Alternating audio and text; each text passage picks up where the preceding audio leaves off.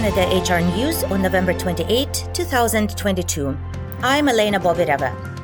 In today's episode, we talk about recruitment in healthcare, supporting job applicants with Down syndrome, steps that employers take to protect workers during flu season, global movement pushing Amazon for better wages, and other topics. Stay with us to get the latest HR updates.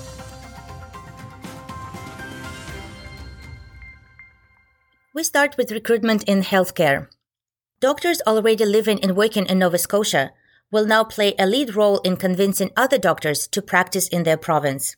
The provincial government has announced that 6 physicians will serve as MD recruitment leads, participating in site visits and meeting with potential candidates to share their experiences of living and working in Nova Scotia. The MD recruitment leads will bring a clinical perspective to the local recruitment process, working with community organizations, Nova Scotia's health recruitment team, and the Office of Healthcare Professionals Recruitment. They will play a key role in helping new doctors set up practice and serve as a resource for them as they establish themselves in their new community.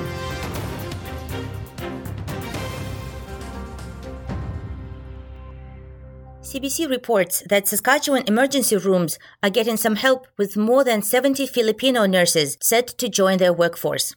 Recruits arriving from the Philippines are eligible for incentives including training programs, licensing, and resettlement costs. The ministry hasn't determined where they will be placed yet.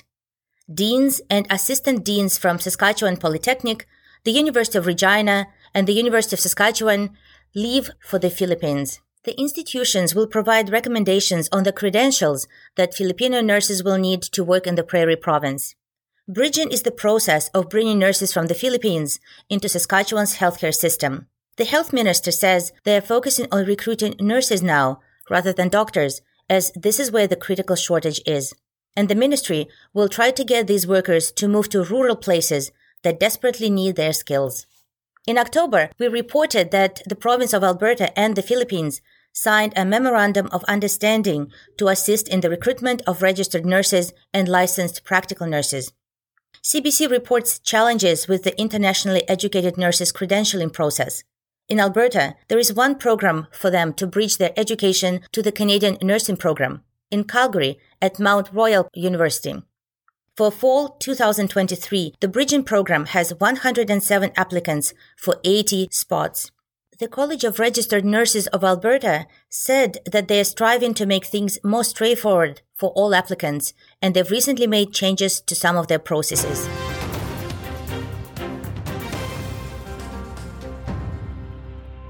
Staying with the topic of labor shortages, Canadian Down Syndrome Society and LinkedIn launched Employable, a network to connect inclusive employers with people with Down syndrome actively looking for work. Employable is the world's first-of-its-kind employment network. The society reports that over 50% of people with Down syndrome cannot find paying jobs. By building this network, the society and LinkedIn are increasing the visibility of an overlooked and underrepresented workforce that can help solve the current labor shortage. By adding LinkedIn profile to the Employable network, candidates with Down syndrome can showcase their workplace skills, connect with employers, and add Employable designation to their LinkedIn profile.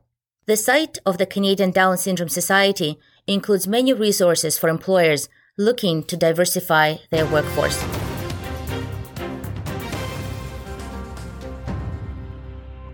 It is flu season, and CBC reports that employees of the City of Burlington in Ontario will have to wear masks for the next 6 weeks amid rising illnesses among staff and in the wider community.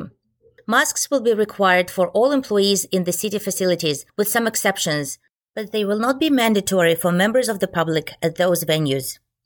The decision to bring back masking for city workers was made in light of a perfect storm of illness in both the community and among city staff. Increasing staff absences due to illness have made it difficult to deliver city services, and the situation is causing burnout among those remaining who must cover the work of their sick colleagues. The requirement may be lifted sooner if health conditions change in the community and among staff.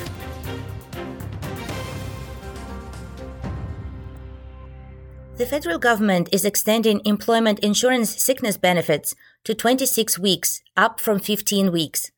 Workers applying for EI will be eligible for the more generous benefit starting December 18. This change will ensure that such workers can take enough unpaid leave from their jobs to receive the extended EI sickness benefits. The government says that organizations have been advocating for increasing the number of EI sickness weeks for a very long time.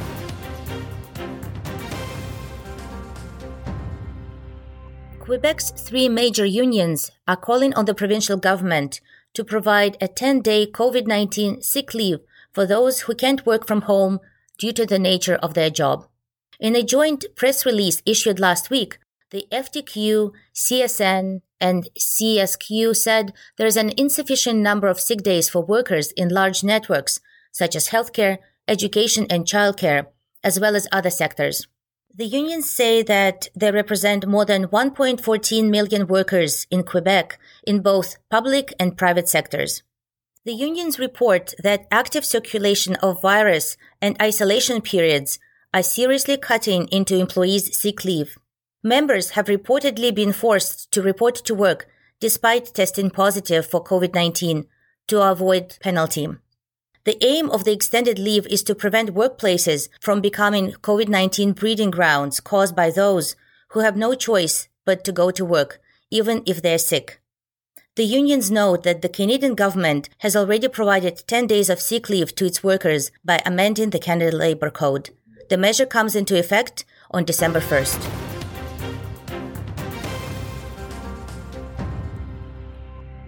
Canadian press reports that former Amazon workers and labor organizers visited some of the e-commerce giant's Quebec locations Friday as part of a global movement urging the company to stop squeezing workers, communities, and the planet.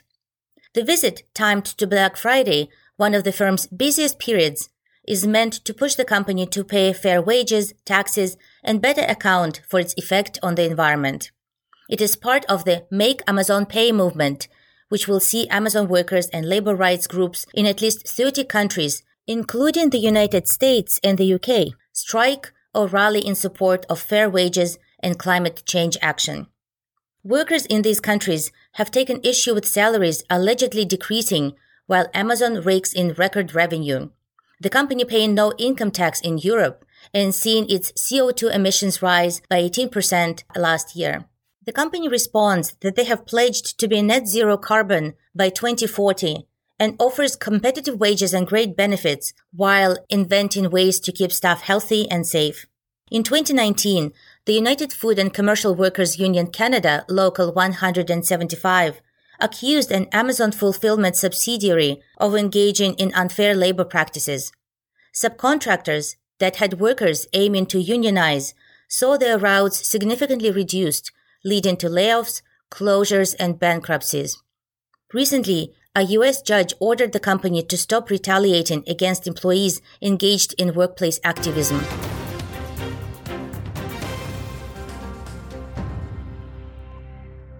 The government of New Brunswick has introduced legislation to ensure essential services remain available during labor disputes while clarifying the rules of engagement between the employer and bargaining agents during the collective bargaining process. The amendments to the Public Service Labor Relations Act would require strike votes to expire after 1 year, require 72-hour notice for strike action and 24-hour notice before a lockout, allow picketing for striking workers, allow changes to designation levels later in the bargaining process, ensure essential services are available by allowing the replacement of designated essential workers who are absent, and allow changes to the work schedules of essential workers during a strike or lockout.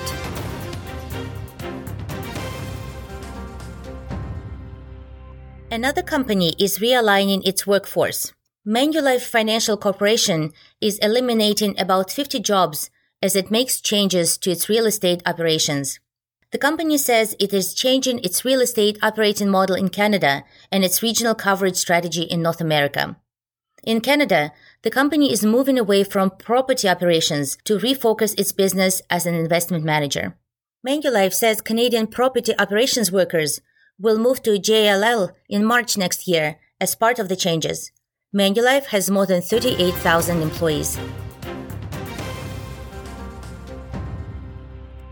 In global news, the European Space Agency on Wednesday named the world's first astronaut in a major step towards allowing people with physical disabilities to work and live in space. The 22-nation agency said it had selected former British Paralympic sprinter John McFall for astronaut training. He will join 5 new career astronauts and 11 reserves in training after ESA replenished its astronaut ranks for the first time since 2009. The agency received 257 applications for the role of astronaut with disability, a parallel role that it terms para-astronaut. Following a motorcycle accident that led to his right leg being amputated at the age of 19, McFall went on to win the 100-meter bronze medal at the Beijing Paralympic Games in 2008. The agency said the 31-year-old doctor would help ESA engineers design changes in hardware needed to open professional spaceflight to a wider group of qualified candidates. And this was Canada HR News on November 28, 2022. Please leave us a rating and a comment in Apple Podcast. You can also find us in Google Podcasts, Spotify, and other platforms. For more information on the topics discussed today, see the episode description and connect with us on Twitter @CADHRNews or LinkedIn @Canada HR News Podcast.